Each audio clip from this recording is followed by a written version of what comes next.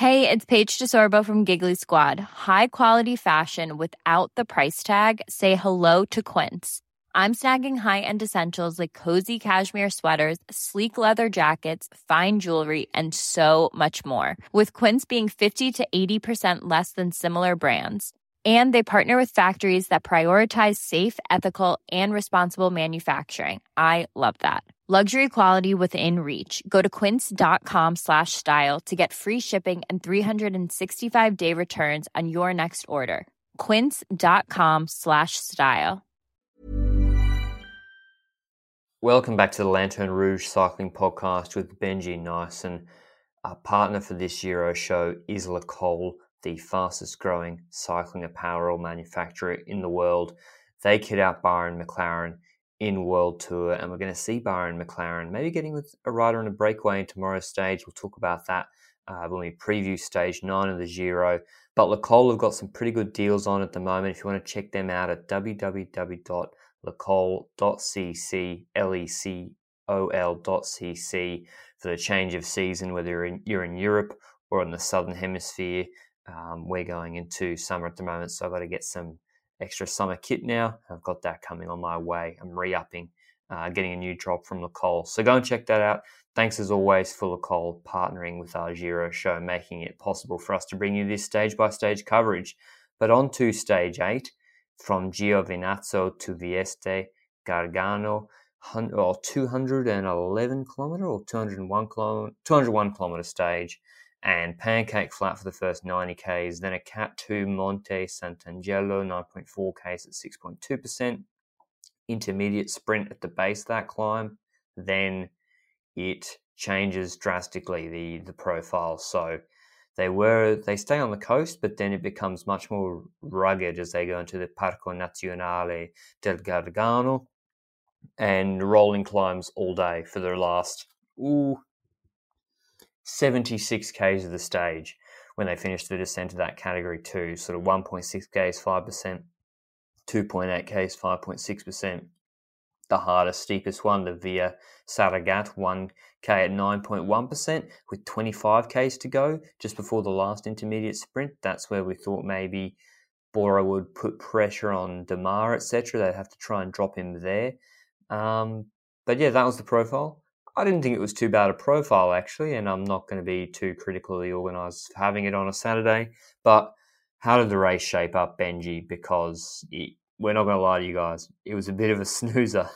We had a pretty mediocre breakaway getaway from the start. Ravanelli for Androni.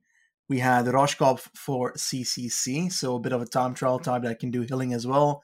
Brentle, very similar in that, for Israel Startup Nation together with his teammate Alex Dowsett, time trialist and not as amazing on the hills. Matt Holmes, probably one of the 2 best climbers in this breakaway. He is at Lotto Soudal, was great in Tirreno with breakaways as well. So I was always looking forward to him in the Giro and hoping that he could steal a stage away somewhere. And today he was in the breakaway together with Puccio as well for Ineos Grenadiers. Puccio being a rider that was always in the Tour de France teams and so forth and Giro teams of Ineos with Chris Froome, and a lot of people don't know how important Puccio was in certain years, and I think Froome came out with an interview section about 1-2 weeks ago where he spoke about how important Puccio was for him and what an underrated domestique he is for the team that he was in at that point. So yeah, I was surprised to hear that, because as myself, I don't really notice Puccio much in those races because he's not really there for the mountains for Ineos, so he's mainly there as probably bottle jobs and just main domestique tasks, maybe a road captain a tiny bit, but I don't think he is experienced enough for that. I don't know. I generally don't know. Either way, Puccio being in the breakaway together with Holmes, probably the 2 best climbers in this breakaway group. And directly it was noticeable that the peloton just didn't care at the start. So they let the breakaway go before that climb out to like 13 minutes or something obscene, 12 minutes, I can't remember, before Quickstep just started pacing to pretty much stop the winner of the stage going into the Maglia Rosa. And pacing's a strong word for what Quickstep were doing. But I think it makes sense why a lot of the teams did what they did, particularly FDJ. So FDJ, they got 3 stage wins already for Demar. if they spend a lot of energy pacing, maybe they don't have the firepower then at the end to help Demar get back on if he does get distanced by 300, 400 meters on that sort of 1 kilometer, 9.1% climb. So this is the hardest stage of the sprint-ish stages, and for someone like him, so why would they be the ones bringing back a breakaway? And I think if you're the director sportif of FDJ and Arnaud Demar comes to you this morning and says, hey, I want to rest on my laurels today and take it easy, I've already bagged you 3 stage wins, I think you have to let him have the day off if he wants to. And you could see the FDJ guys laughing when they were speaking to the other riders in the peloton today. They already collected some pretty sweet bonuses, that team. So yeah, why work on a day all day in the sun and on the flat when Matthews at Sunweb, Sagan at Bora weren't really willing to pick up the chase, or UAE. So UAE, again, okay, so they work and try and bring it back for Gaviria, but then he'll probably get dropped on that climb too based on his current form. And then it's not hard enough for Diego Ulissi to win in the finale. He's not beating Sagan in that finale, so why would UAE pace? And maybe they're a little bit, McNulty's looked a little bit off, etc. So yeah, I can't really see them committing. It's not Quick-Step, I think, were tired from the crosswinds yesterday. That took a lot of energy, what they were doing yesterday in the crosswinds. And they got Almeida and Malia Rosa. They're getting some publicity there. They probably don't back Ballerini, really, or Hodge to be beating Sagan in a sprint like this. And who am I missing? Sunweb. So Sunweb, I don't really know. I guess Kelderman's their main priority rather than Matthews. It would be my main priority, to be honest. Kelderman can podium on GC in this year's Giro d'Italia. And if you require 3 other teams to cooperate with you, I've already struck off FDJ and UAE, then maybe, you don't really have the firepower to bring it back. You don't have the big units like Casper Pedersen and Case Bowl, etc., to work for you on the flat. And then Bora, well, they don't have that many engines either. They got Bodnar, okay. He's fairly strong, but Micah, who else?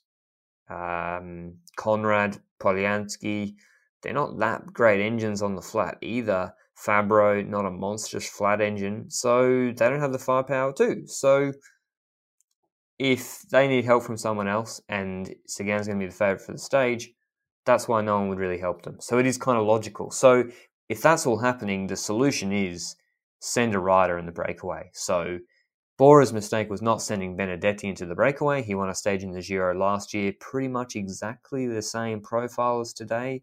And from a breakaway, a larger breakaway than today, and a stronger one too, he won that stage. And that's how you mitigate something like this happening if the other teams refuse to cooperate with you. Sunweb, I think, missed a trick and did the same, and should have done the same thing today. When I look at who they could have sent, Jai Hindley, probably a bit too close on GC. Anyone really? Chad Hager. Why didn't Sunweb Benji send someone like Chad Hager? Or did I miss something? Was there a fierce fight for the breakaway at the start and these riders were trying to get in the break? No, I actually didn't really see any proper fight for the breakaway at the start. It's mainly that I think these teams were expecting that eventually some cooperation would end up happening, but that clearly wasn't the case. And I think within the stage, I noticed that I think it was Bora who was asking a Groupama rider whether they would work or not, and he started laughing. So that pretty much explains the standpoint of FDJ on this, and they were clearly not planning to work. So I think Groupama is already happy with the 3 stage wins they have. So indeed, like you said, Sunweb and Bora need to find a way to pull a stage like this their way, putting someone in the breakaway, like you said, or just actually working together. Either would work, but I think the second one would be less beneficial, working together, because you'd probably be bringing Demar to the finish line once again. So yeah, it's a bit of a hard situation. I think indeed, like you say, that sending someone in the breakaway would put the riders in the peloton in a perfect golden throne, and they would be left from having to work. And additionally, they'd have someone in the running for the stage if it comes down to a breakaway. And I felt that those were also the only teams that have incentive for a stage like this. GC riders aren't going to do it. There was a certain point in the race where that kind of changed. We saw a small hill on which Nibali pulled to the front with Trek Segafredo and actually started hitting quite high into the gap that was made on the breakaway, because I think it went down from like 11 to 12 until a good 8.5 minutes at a certain point, because Trek was pacing, and there was a bit of a controversial moment there. We had Jakob Fuglsang being victim of a mechanical, and he was left behind 40 seconds or so behind the peloton. This was during Trek pacing, so Trek just continued pacing, and there's people who are against this, there's people who are for this. I'm personally of the opinion that, well, it's a race, so I don't care. But if I have to look with empathy at this, then I feel Trek was already pacing before the mechanical happened, and therefore, yeah, it's not their problem.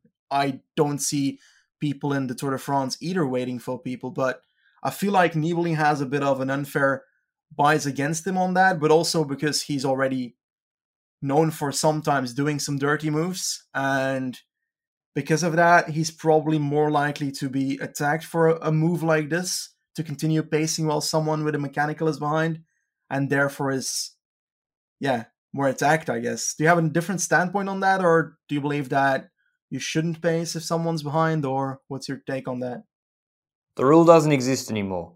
Richie Porte had a mechanical in a 500-metre gravel section in the Tour de France that shouldn't have been there and was there as a gimmick, and Enric Mas put his nose in the wind for the first time in 3 weeks just because Porte had a mechanical, and no one said shit except me. So the rule doesn't exist, and Porte was a GC podium contender, so it's just Trek were pacing beforehand, and they kept pacing. They had the option to stop pacing to allow Fuglsang to get back on, but they're not compelled to do so. So, I mean, I don't care. I want there to be beef between Fuglsang and Nibali. Just makes it better entertainment. You know, I want to see riders getting stuck into each other. I love what Sagan's been saying after the races, him and Demar having a bit of beef. It just adds an extra element, because this is ultimately entertainment. I don't want these guys to all be robots. The UFC, etc., they've mastered the art of marketing the pre-fight, post-fight, press conference, all that sort of stuff. We don't need to go to that level, but we don't need these guys to be wooden characters either. And I think some of the pacing, I think Nibali, he did know what he was doing, there, Benji. I think Trek knew what they were doing. So I love it. But yeah, when did the race really kick off for the breakaway, Benji? It was probably in the last 35, 40 kilometers or so. Yes, so you spoke about it before. The last 40-ish kilometers has twice a circuit with one proper hill on it, the Via Saragat. And we got to keep in mind everybody's still in the breakaway, and we know that two riders are the strongest climbers here. That is Matt Holmes and Puccio. They came to the Via Saragat the first time around with the whole group, and on that climb, we noticed that two people were getting a bit of distance on the rest. Firstly, Dowsett was off the back. He was on a bit of a gap. The next riders to drop was Ravanelli and Brentle, and eventually the leftovers were Holmes and Puccio. But the difference from the first riders to the last riders was not significant, and eventually everything came back together after the first Via Saragat. But you got to keep in mind, if Dowsett and Brentle know that they are not the best climbers, they got to try something different, and they sure did, because someone went off the front. Well, it was the old 1-2, using the numerical advantage, despite probably definitely not having the strongest climbers in the group. Puccio and Holmes were clearly the strongest climbers in the group, with Roscoff maybe the third strongest. And Brandl he got brought back after he'd been dropped, and then Dowsett, who'd kind of lost the wheel after Brandl had attacked, then countered with pretty slowly, but it wasn't some crazy. I think when Gilbert, BMC did this, okay? I'll try and remember the stage when BMC did this with Philippe Gilbert. I made the video years ago. It was 2017, February 14th, 2017. I know I'm getting sidetracked. Giro d'Italia 2015, stage 18, exactly the same tactics, 22 Ks to go. The BMC had a rider up the road. He attacked. Gilbert was kind of off the back or bridging and then attacked. ISU did exactly the same thing here today. It was very, very impressive tactics from them. I mean, we knew they had to do it, but you still got to execute it. Dowsett goes off the front. It seemed like Puccio and Holmes and Roscoff weren't really expecting it. And yeah, he just immediately made it to like 25, 35 seconds. And it's not just about, okay, who's got the best watts? And then, okay, well, he's got 5% better watts, so he's going to win. It's like, well, they literally weren't pedaling for a minute chasing Dowsett because they were kind of tired chasing Brandl. And then Holmes and Puccio and Roscoff are looking at each other like, well, if I chase and you're on my wheel, then I'm going to be more likely to lose because I'm giving up more energy while you're getting a draft off me. So even if I bring back Dowsett, I'm going to be stuffed for the finale. And so that indecision when they're looking at each other gets in the 30-second gap. And then Brandl was doing a really, really good job messing up that chase. I mean, if you go and watch the last 25 Ks or so, he did a fantastic job. He's just sitting second wheel all day and obviously not pulling it through, just messing up the continuity of Roscoff and Holmes and Puccio chasing. And yeah, just really good job from Brandl. Eventually he did get dropped, I think with 15 Ks to go maybe, or the last major climb. He got shelled really quickly. The gap was like 52 seconds. Great Britain was obviously going crazy, thinking Dowsett's got this one in the bag. And then Puccio and Holmes started attacking each other on the climb, and they put about 30 seconds into that gap in about 15 seconds. They literally warped time. And that was the concern for Dowsett and Brandl. That's why their strategy of attacking early before the climb was obviously the correct one. They got two time trialists and not the strongest climbers. If they were in that group in the climb, Puccio and Holmes would have gapped them pretty badly. And then they probably would have been done for. And then 25 seconds, I think Holmes and Puccio they started working together over the crest, but they didn't really gain any time on Dowsett on the descent. And then onto the flat, Dowsett in mock TT position with a 30-second gap or 25-second gap. Puccio and Holmes and Roscoff relaying, chasing hard, but they didn't gain any time on him. In fact, he put more time into the Alex Dowsett, the man without a World Tour contract for next year, before today's stage. And you probably know him from his YouTube channel. He's quite popular. Seems a pretty likable guy, etc. I've spoken to him. He's pretty friendly guy, actually, and personable. And yeah, he won this stage and couldn't believe it over the line by a big margin too, going away from the trio relaying behind him. And yeah, really emotional victory for Alex Dowsett. Was there anything you thought Puccio and Roscoff could have done differently, Benji? I think they actually did a pretty good job, except for missing, I guess, the initial attack from Dowsett. Yeah, I think that is the only thing you can really pull away from Puccio's game.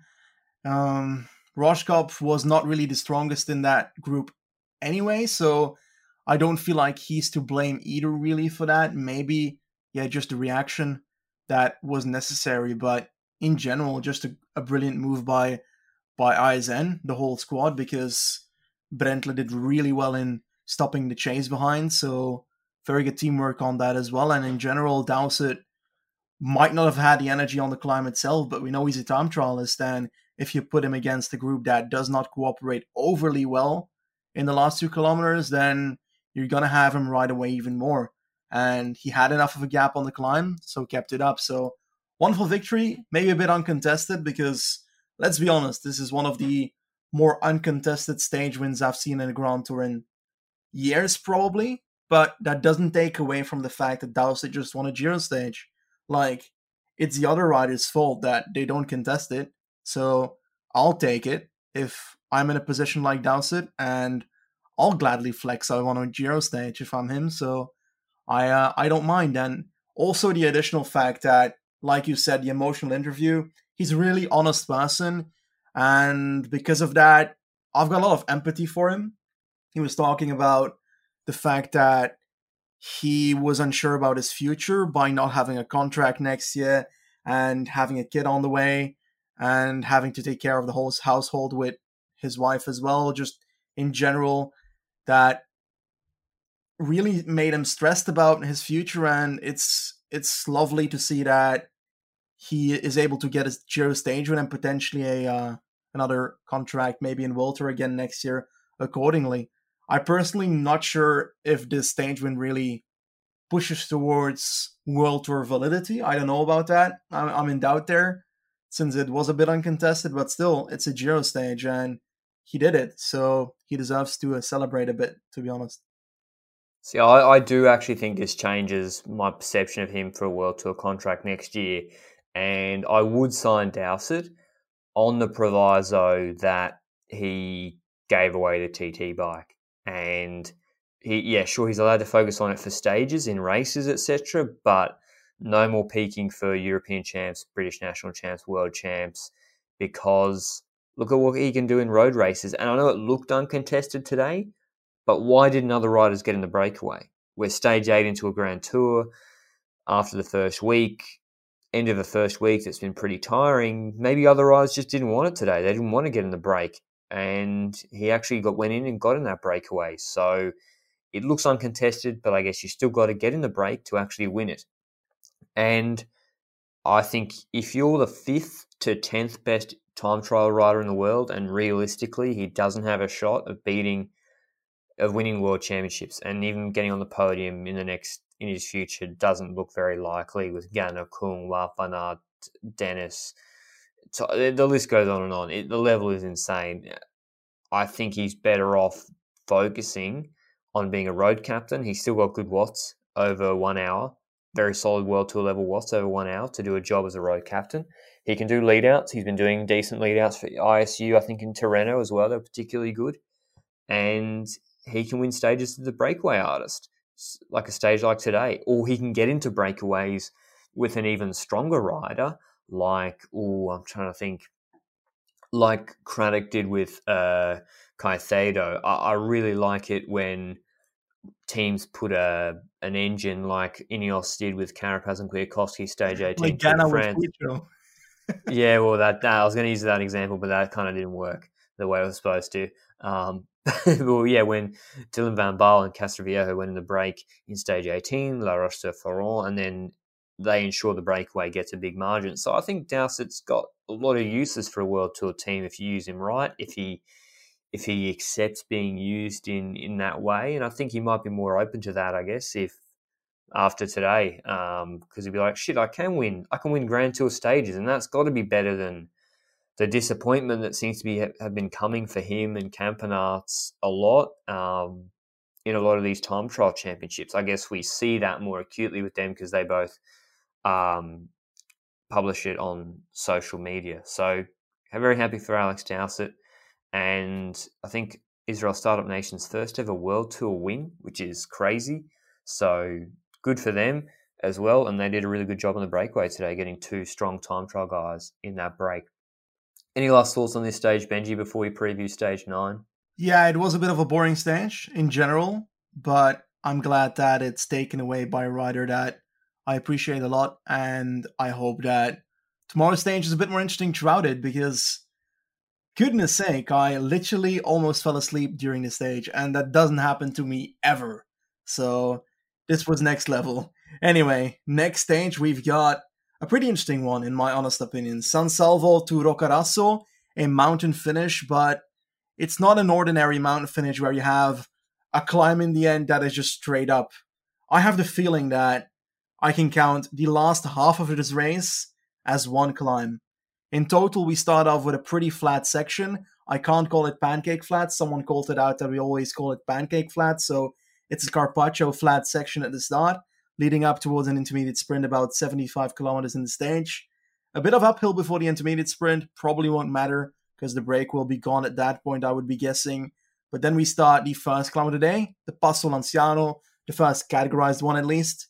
7%, 12.4 kilometers, a huge downhill towards literally the middle of the stage, the feeding zone, and then we start going uphill towards the line.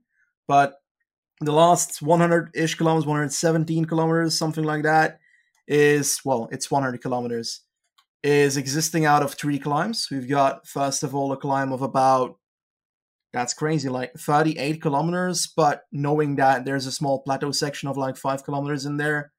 The Passo San Leonardo, it says to be 14.4 kilometers, but it doesn't really count much of the climb in my honest opinion, 4.3%. That section is not steep. Let's make that clear here. This whole section is not steep. 4% average. Go downhill at that point until a good 170 kilometers into the race, so with about 37 kilometers to go. That downhill section is about 15 kilometers downhill, something like that. And then we start climbing again to Bosco di Sant'Antonio, 9.4 kilometers at 5.1%. Then a plateau section with an intermediate sprint, so potentially seconds to offer at 191 kilometers. So that's a long plateau section of like 20k. And then we start climbing to the finish line with Roccaraso as a finish, which is 9.6 kilometers at 4.4%. So that is a bit of a misconception. If you look closer at the finish, we've got a very steep last 200-ish meters. I would say 600-ish meters even, because we start at Roccaraso finish with a 4.9 percentage. It gets up to about 6.5-ish. Then we've got a plateau section in the middle of that climb. So you can basically say the 2 kilometers in the middle of that 9.6 kilometer climb is basically flat. And then it's ramping up towards the finish line with a finish of like 12-ish percent. So yeah, the steeper it gets towards the end, that is certainly sure. That's going to be one hell of a punch. And because of that last section, I think that Nibali might have trouble on this one. I said it before. This is a finish where I see the likes of Fuglsang maybe having a better result than Nibali, but personally, I do not hope that is the case. We haven't really seen a difference between the two riders yet. So yeah, I'm hoping that we see some differences. I do have the feeling that the break might just take away this stage. What's your thoughts at the moment? If Attila Valter doesn't get in the breakaway tomorrow, I will be so cranky. Like, he is a stage he can definitely win. I thought he could win on Etna. I thought he could have gone pretty well on stage 5.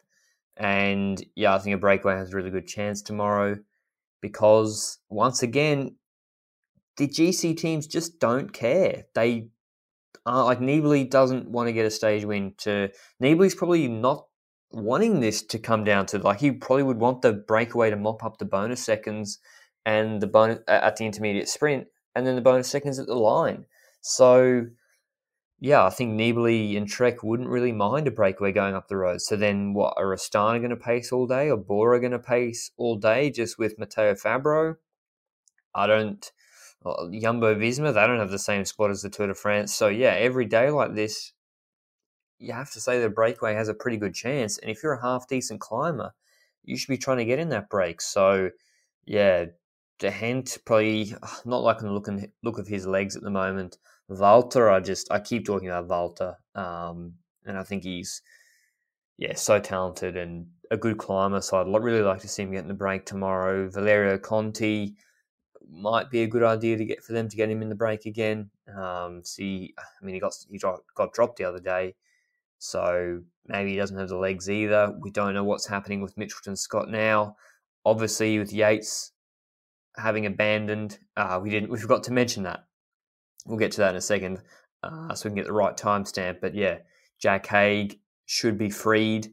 If Jack Haig gets in the break, you should be terrified. Not just because he's a friend of the Lantern Rouge Cycling Podcast, but you saw he was in the break with McNulty, Fuglsang, etc. in Andalusia earlier this year, and Landa on a pretty hard stage. I mean, Mitchelton have got to send him in the break tomorrow. It makes no sense if they don't. Hamilton's probably a bit too close on GC for him to be allowed to go up the road. Masnada, I don't know where these guys all are on GC. Masnada and Knox haven't liked the look of their legs either. If Miguel Angel Lopez was here, I wish he was here because that would have made things a lot more exciting.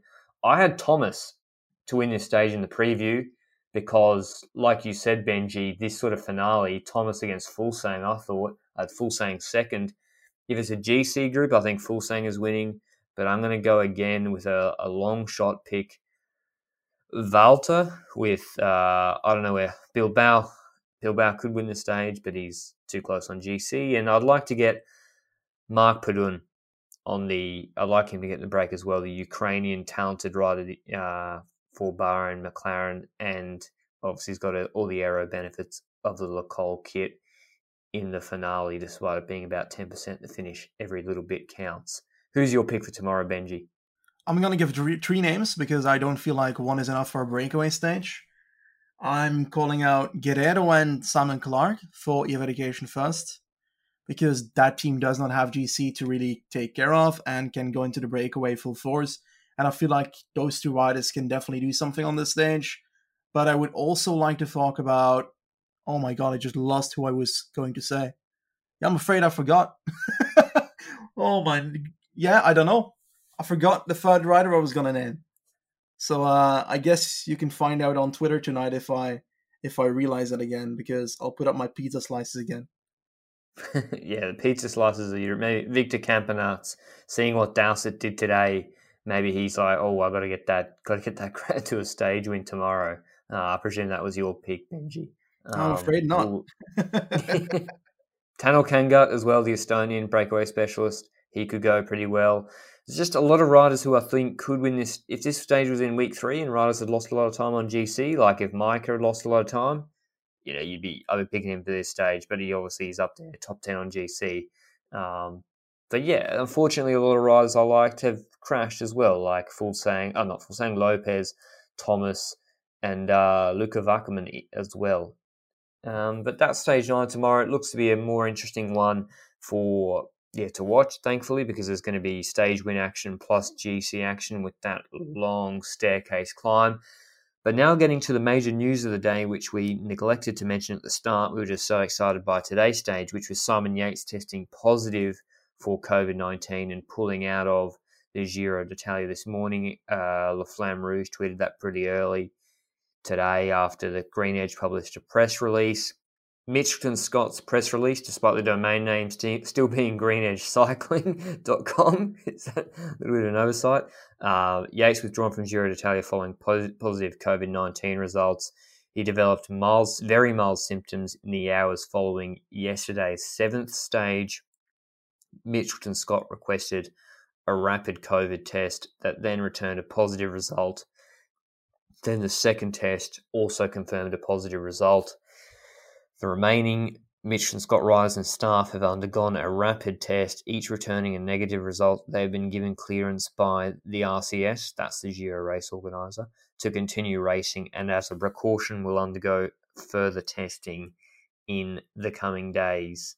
We got a few thoughts on this. I think we can give ourselves a little bit of credit, Benji. We've been beating the drum of what is going on with Simon Yates. This doesn't make sense for the last week since the Etna stage, when people have been talking, I think, saying, oh, well, that wasn't that unusual getting dropped on Etna. Simon Yates often has a weird, up and down performance, but he got dropped really early when the pace was really, really easy and there was no other explanation for it. So do you think, Benji, that is enough cause for concern for them to have given him a rapid COVID test? I'm kind of surprised, to be honest, that he's only been tested at the end of stage 7. If I was team manager, I would have tested him straight away when there's an inexplicably bad performance, when he doesn't have an injury or anything like that. I completely agree with you, and I've got the feeling that in the Giro, the whole bubble system and the safety surrounding COVID is a lot less than at the Tour de France. And maybe I just don't look into it enough to see what the actual protocols are, but I've got the feeling that there are less protocols, and that in general the rules that, or like the guidelines, the health guidelines of COVID are not really used properly, even considering this COVID test. If he has COVID, he has been in the same room with plenty of Mitchelton riders, unmasked most likely, on the massage tables together, in the same room, and he probably has a roommate that is currently in the Tour de France, in the Giro. Wow. I've got the feeling that they're just handling this a bit ignorantly. With a bit too much nonchalance.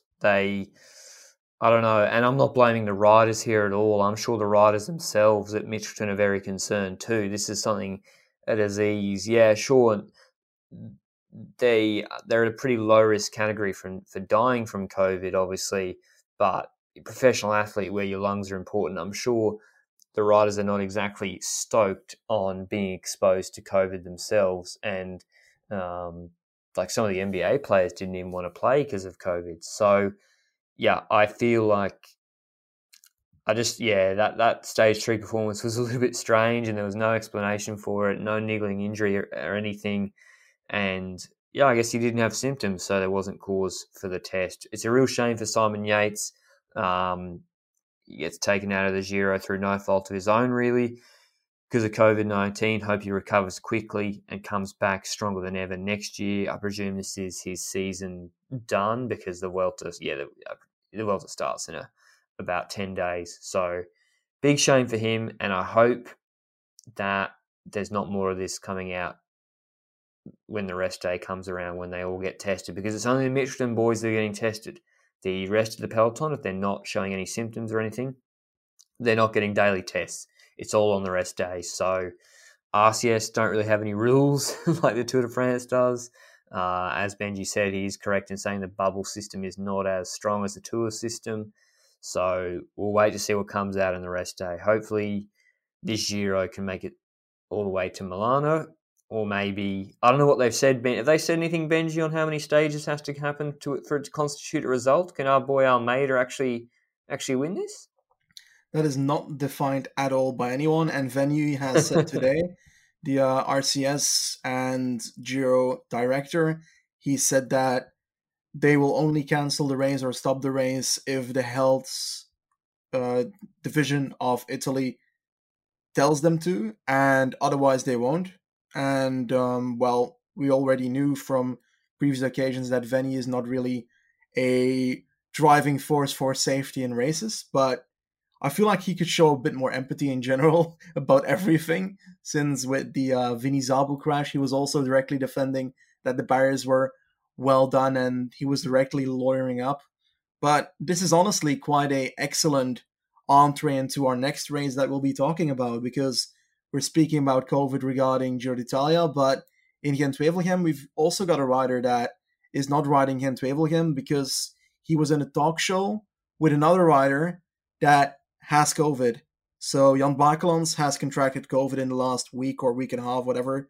And Tish Benoit was in the same talk show with him, together with Lotto Kopecky.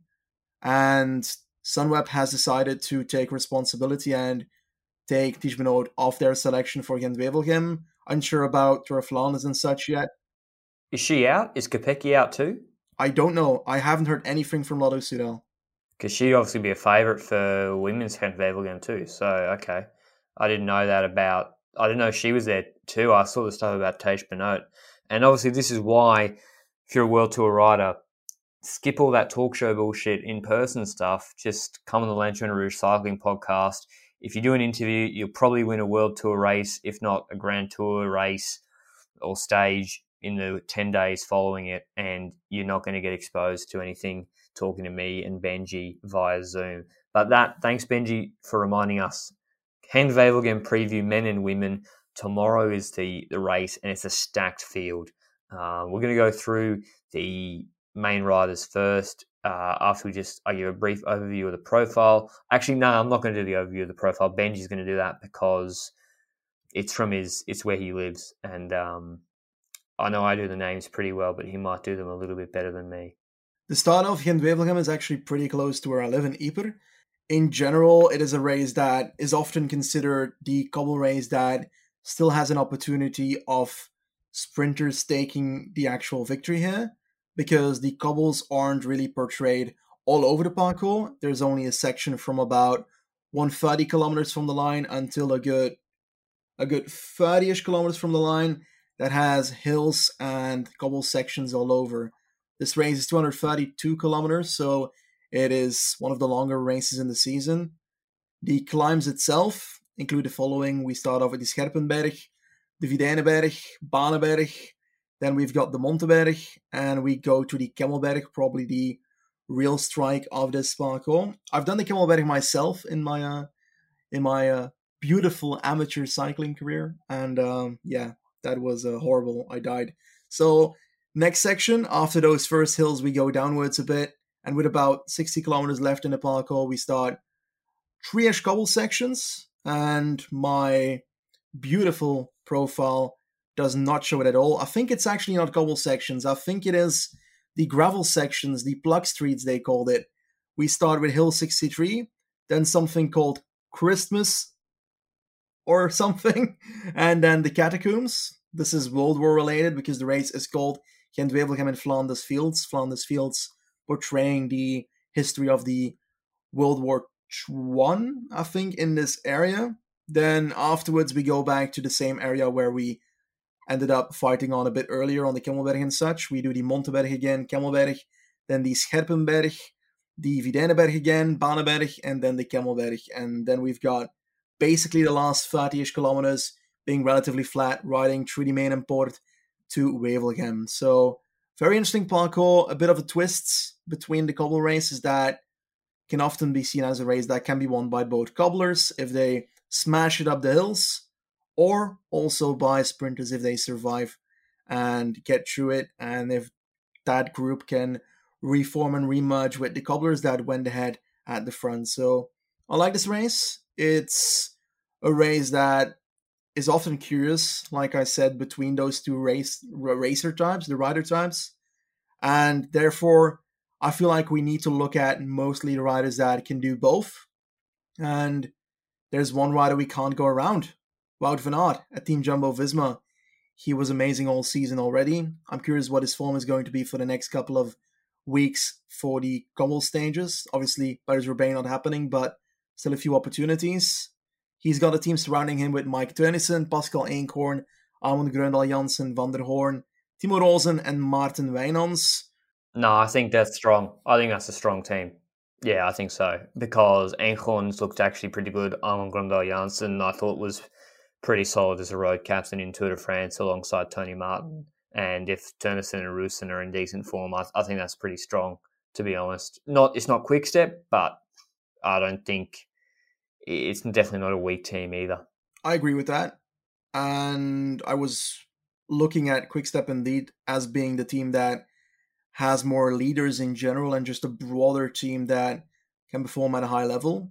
We're speaking about Sam Bennett, Asgreen, Tim de Klerk, Lampaard, Seneschal, Stibar, and Van Lerberg there. Van Lerberg would probably be the weaker one on paper, but he's not that terrible either. I'd put him on the same level as an Eenkhoorn or a Wijnands, really, on the cobble sections. I'm curious what Eenkhoorn's going to do on the cobble sections, because I don't know if I've seen him on that yet. I think I've mainly seen him in hill sprints and on hilly terrains, but he's probably pretty good at it, so that's going to be quite good. Are you expecting it to come down to a sprint, or do you feel like it might be in the favor of riders that focus on attacking on the cobble sections and such?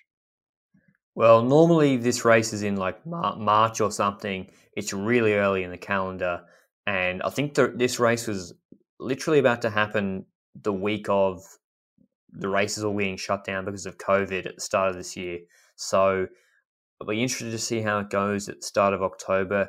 As usual, the weather in Wevelgem tomorrow is like 13 degrees and raining or showers and 18 k's an hour wind.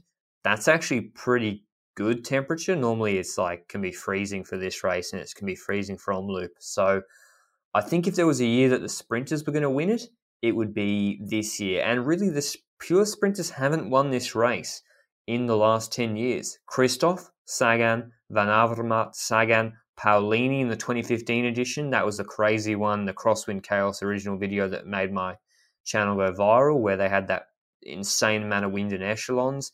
I don't think we'll see that tomorrow. 2014 Degenkolb, Sagan again, Bonen, Bernie Eisel. So it has favoured, I think, the cobblers and the classics men. Maybe Degenkolb you think is more of a sprinter, I guess. But you got Bennett here tomorrow for Quickstep and Caleb Ewan. I don't see Ewan winning at all for Lotto Soudal, to be honest. I think Degenkolb's got a much better chance than him. I know that's un-Australian of me to say that. I think Bennett has an okay chance, actually, for Quick-Step. And they got a really strong team because if it's a hard race, if it's going hard on the cobbles, where they got Lampard, they got Asker and Seneschal Stibar, who were looking good at Dobrobanci Bale. And then if it comes down to a bunch sprint, then they've probably got one of the two quickest men, and I doubt Ewan will even be there. So, I mean, apart from Mark Cavendish, obviously, he's got to be mentioned. Bennett probably is going to win that sprint if it comes down to it. Other strong teams, obviously UAE Emirates, they've got both Christoph and Jasper Philipsen, as well as Marco Marcato, who is pretty good in these sort of races, actually. And that, again, is a nice balance where if it comes down to a sprint at the end, Philipsen, on the form he's been in, I wouldn't be saying he can't win if he times it right. He's had pretty good positioning recently. And Christoph, he won last year, and maybe it's a little bit too warm for him. Other strong teams are, I think, EF Pro Cycling are kind of well balanced. Sepp van Marken, Bettiol, Kukeleer has done well in this race before. I think Jonas Ruch, Langeveld, Tom Scully, they could go okay. Mitchelton Scott have got Luca Mezgets in good form if it comes down to a bunch sprint. But other than that, we've got to talk about Alpecin Phoenix and Mathieu van der Poel. And how do you think it's going to play out, Benji, between Mathieu van der Poel tomorrow with Melier, Rickert, and Gianni Vermeersch in that team as the main riders versus his real first battle with Wout van Aert in 2020 on the road? Like, how do you think it's going to play out? I think they're in a luxury position to have Van der Poel who can attack early on the cobble sections and Melier who can be in a golden throne in the crew behind, basically saying, well, I've got a guy up front, so I shouldn't be pacing right now. So I think they're going to play it like that, and it would be ideal for those. De Melier is not bad on the cobbles either, so I'm pretty sure he can survive the cobbles. Camelback is usually where Van Aert tries to strike. I think he did it last year as well, and he was the strongest on that Camelback last year. But eventually it all came back together afterwards. So it's most likely for me going to come back together, and then it's going to depend on who has survived the cobble sections as sprinters and who is in the peloton that is storming towards the line to sprint for it. I don't see a clear way of a rider or a smaller group just riding away unless every single team has someone at the front or maybe one team behind, so that it's a bit of a battle, but the break has the upper hand. But I find it hard to believe that the teams like UAE Emirates, Lotto Soudal, potentially with Ewan and Degenkolb both. Heinrich Hausler, I'd like him to dial back the clock. Garcia Cortina and Colbrelli. I think Colbrelli could actually do pretty well tomorrow, as you said. But Ackermann here, Trentin's not had a great 2020. I'll give you a little dark horse for a guy if he really stepped up a level. 2 dark horses, in fact, for the win tomorrow, or for at least a good top 5. Damien Touzé, French rider for Cofidis. Think he could do okay. Very unlikely, but I wouldn't be surprised. Just put that name in your mind. Black Book him maybe for 2 years from now. But a man who I do think is going to come top 10 tomorrow is Niels Eekhoff on Team Sunweb. He's like 200 to 1. Dainese, Case Bowler on that team, as well as Max Canter and Nikias Arndt. They got a pretty strong sprint team. Do you think I'm out of my mind, Benji, and he's working for Case Bowl, or do you think he could actually be their protected rider tomorrow or get the chance to ride I for completely himself? agree with you. Niels Eekhoff is one of those riders that I've been saying every time this season that the moment he comes out of his shell and wins a race, that he's going to start winning more and more things. And he was already pretty good at Bing Bang Tour as well. I think he was slightly disappointing on the last Giro stage. But then again, we can't expect him to just win every race the moment we say that he's a good talent. So I indeed expect him to be a valuable asset to Sunweb tomorrow. I don't know in what form. Maybe he's the rider that attacks with people on the cobble sections and tries to keep Dainese and Bol in a bit of a seed. Trek Segafredo, Mes Pedersen, we had him being amazing at Bing Bang Tour with sprinting as well. He's got the cobbles as well. This is a perfect terrain for him to sprint as well. We spoke about Van Aert van der Poel, but Gent-Wevelgem might come down to a sprint, and I don't think Pedersen will drop from a group at the front unless it's a very small group with Van Aert and van der Poel up there. But I believe that Pedersen might be one of the really good riders that at the end of the day, could take the victory at Gent-Wevelgem. Yeah, I agree. They got Edward Turns there, Sturven. They probably got a stronger lead out in the finale if it does come down to a reduced bunch sprint. I think my pick to win is Wout van Aert, but that being said, I think he's the most likely to win.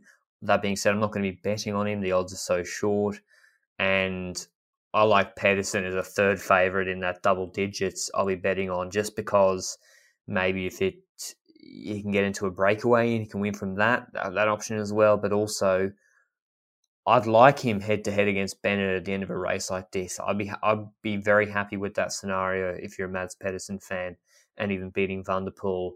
Pedersen's got legit power and he's a legitimate sprinter. So yeah, I like him for tomorrow. He looked okay in Brabantse Pijl, but maybe the climbs are a little bit too long for him. That won't be the case tomorrow. And yeah, Niels Eckhoff I really like as a dark horse too. Ineos Grenadiers have got a pretty experienced team with Dole and then the youngster Hayter, Christian Knies, Lawless Moscon, who's been absent from racing for like months. I think is this his first race since lockdown or something? Luke Rowe, the vet, Dylan Van Baal and Kwiatkowski. I'm more interested to see what Ethan Hayter does out of that, does in that team. And I don't think the weather's bad enough, but it'd be great to see Luke Rowe freed and go for a flyer for himself tomorrow. The last sort of favourite I'll mention though is Stefan Kung. Again, he has to win from a breakaway or a reduced group and then try and go clear on his own because he's not winning a reduced bunch sprint, I don't think, although he was pretty good, I guess. Oh, no, he wasn't. Trentin and Pedersen dusted him last year. But that's Gent-Wevelgem from my perspective. Who's your pick for the win tomorrow, Benji? I think I'm going to evade both Van Aert and Van der Poel. And I'm going to say Mats Pedersen. Although I most likely think it's going to be Van Aert, I'm still calling Pedersen for this one. Better to be right when you've picked a long shot. You seem a lot smarter. If you pick Wout van Aert and you're correct, no one gives you any credit. That's what I found, which kind of counterintuitive. But on to the women's race. We don't know one of the favourites, Lotte Kopecky, whether she'll be racing, whether she gets given the same treatment as Tej Benoot. Previous winners of the women's edition have been Kirsten Wild, the veteran sprinter, Marta Bastianelli, same veteran sprinter, Lotte Hentala, Chantal van den Broek, Floortje Mackay and Lauren Hall. Tomorrow we got a pretty strong sprint lineup. We've got Bastianelli again, Kirsten Wild. We've got obviously Lorena Wiebes. She should be the favourite, and I think would be. I can't find any betting markets. She got a pretty strong team with Corin Rivera, Jackson, Floortje Mackay, Liana Lippert. If it comes down to a reduced bunch sprint, I think she'll be beating Kirsten Wild unless she messes something up. Lorena Wiebes is the strongest female sprinter in my view. Lizzie Dignan's here with Lisa Longo-Borghini for Trek Segafredo. They haven't brought Letizia Paternostà, who the young Italian rider. Now she's come third. I think she came third last year. She's like 21, and she's a good track rider. You might have seen her on IG. And yeah, she came third behind Kirsten Wild last year. I don't know why she's not on the start list. And that was last year when she was like 20. So yeah, if it comes down to a sprint, I thought she would have been up there, especially as maybe Audrey Cordon-Rago. They're saying the race for her. Other riders that got to be mentioned is Julian Dor. She's, I think, come on the podium a couple of times. Bulls Dolmans, she'll be their leader, unless Amy Peters can get in a breakaway. Emily Diedrichsen, she's only 24 years old. She won World Champs Road Race in a sprint, I think beating Kirsten Wild, who the Netherlands had worked for all day and led out. And Diedrichsen beat her when she was 20. And last 2 years, I'm not sure what's happened. Sorry if I've missed like an injury or a sickness or something. If I don't mean to be trashing her or anything, but her results haven't been very good. And this is the sort of race I would have been expecting her to be coming in the top 5 consistently in. And I don't really expect that tomorrow, despite her being the talent she should have had sprinting. Chloe Hosking, the Australian, if it comes down to a sprint for rally cycling, she's got a pretty strong kick, but I don't know. It's hard to say what will happen and how this race will shape up because you've got good time trialists like Emilia Farlin etc., who should be trying to make this a long ranger, as well as like Ellen Van Dyke or Longa Borghini, etc., and Lizzie Deignan from Trek. Like, they should be attacking those two, Deignan and Longa Borghini. Same with Lippert, really, and for Sunweb. And if I'm Sunweb, I'd be doing exactly what you mentioned Benji Sunweb should do in the men's. Send Lippert, Mackay, who's won this race already, up the road. And then you've got Rivera protecting Veebs. Rivera's got a pretty good sprint. She won Ronde van Vlaanderen, although there's not much draft behind her. And then the same way they'd have Eekhoff attacking on the cobbles and then leaving it behind for Dainese and Case Bowles sitting in. So I'd do that and have Lorena Veebs, and then them not having to chase, and then having those two strong riders, Lippert and Mackay, up the road. Grace Brown for Mitchelton Scott's got to be mentioned after her performances at Flèche and Liège-Bastogne-Liège. No, not Flèche. Liège-Bastogne-Liège, and what was the other one? Brabantse-Pijl. She won this week. So she's got to be mentioned. She'll be the leader for Mitchelton Scott. And I'll just check I haven't missed any of the favourites there for you. You got, I think they're the main favourites. Maybe Lisa Brennauer. She's looked okay for Keratit WNT Pro Cycling, but I think she'll be on lead-out duties, to be honest, for Kirsten Wild. And I should have said what the profile looks like.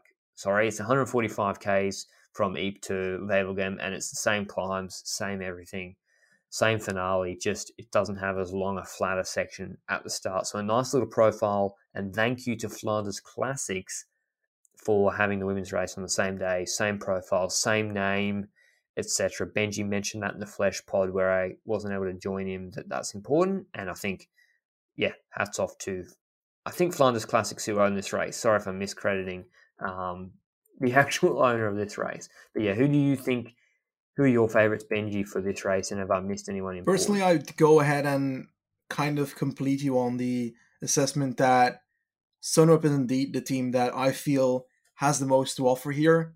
Both in attacking and in sprinting, they can put each other in golden seats and basically use the cards wisely, having someone in the group behind, but also in the front and using that to their advantage. And I believe that the winner is going to come outside of that corner, out of the Sunweb team. So I'm saying potentially, I think it's going to be Wibis. And I'm going to put my cards on that. Yeah, I think it will be too. I think Lippert likes the climbs a little bit harder, like the way she won Cadell's does a really steep climb, and Gent-Wevelgem doesn't really have that, to be honest. So I think it will come down to a sprint, and Wiebes will win. I think Kirsten Wild's another year, maybe the team's a little bit weaker. I don't really see it. So that should be a pretty good race for the women's tomorrow. I'm not sure what the times are. Both of them will be televised. Brabantse-Pijl was televised. Pretty much in full from start to finish, so you can check out the women's race in full, I believe. I might even try and get an interview out of the men and women's races if we got time. We've been pretty flat out at the moment with the Giro and all these other races, so we haven't been trying to do spicy things like that. We're just trying to get through it. But that's our picks for tomorrow. I'm picking Veebs too. I'm going to go with the simple option. Now on to the other race that's on. It's not a World Tour race. It's a One Pro Paris Tour Elite 213 Ks from Chartres to Tours. And I don't know if it's a cobbled race or whether it's got kind of like dusty, not great road surface sections. I can't remember what exactly it has. Kind of like Britannia Classic. But 213 Ks, pretty flat for the first part, then a little climb, about 65 Ks in, and then kind of like Gent-Wevelgem, the last, from 162 Ks in to 200 Ks in, punchy climbs, like 1K 4.2%, 700 metres 7%, 700 metres 5%.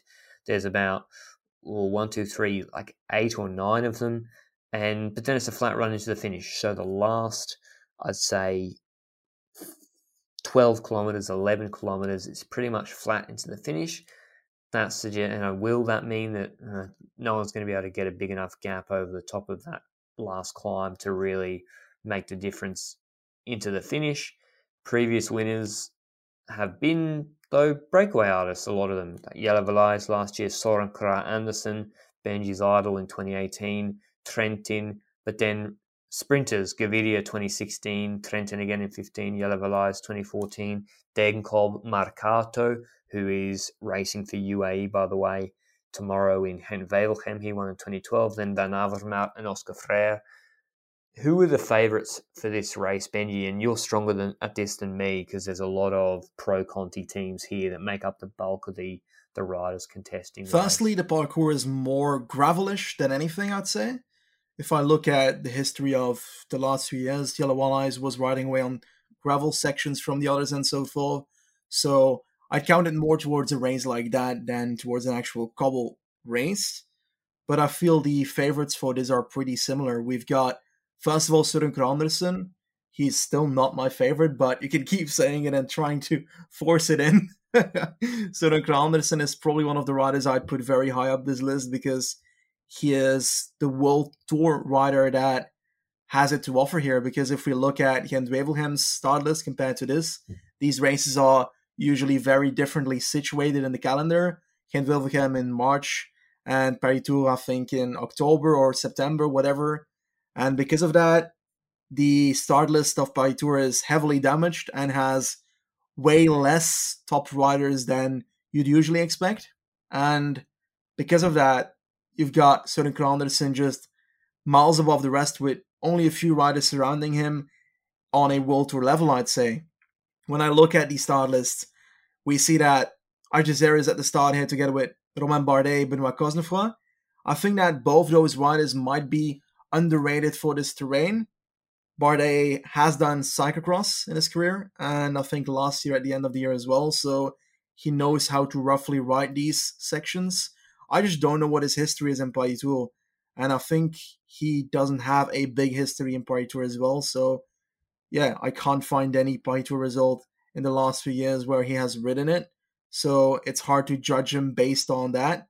So I'm going to have to guess that they'd be riding more likely for Benoit Cosnefroy here, who was pretty great, if not amazing, at the Brabantse Pijl and looking like he might be able to offer something here. But then again, Clément Venturini, same story, cyclocross, and I think mountain bike as well in his life.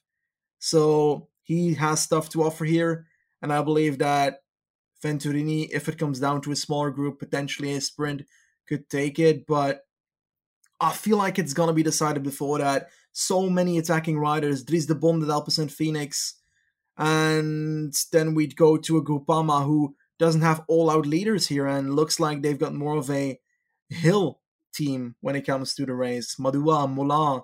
So it's very odd to see these teams here. We've got Cofidis with only 5 riders at the start here, and they're not their best riders. So I'm curious what that's going to be to offer. Is that even allowed 5 riders at the start here? Because it's their confirmed team. It's so surprising. It's only a 1 pro, though. I don't know how many they're supposed to send. I've got also Nipo Delco with Girmay at the start.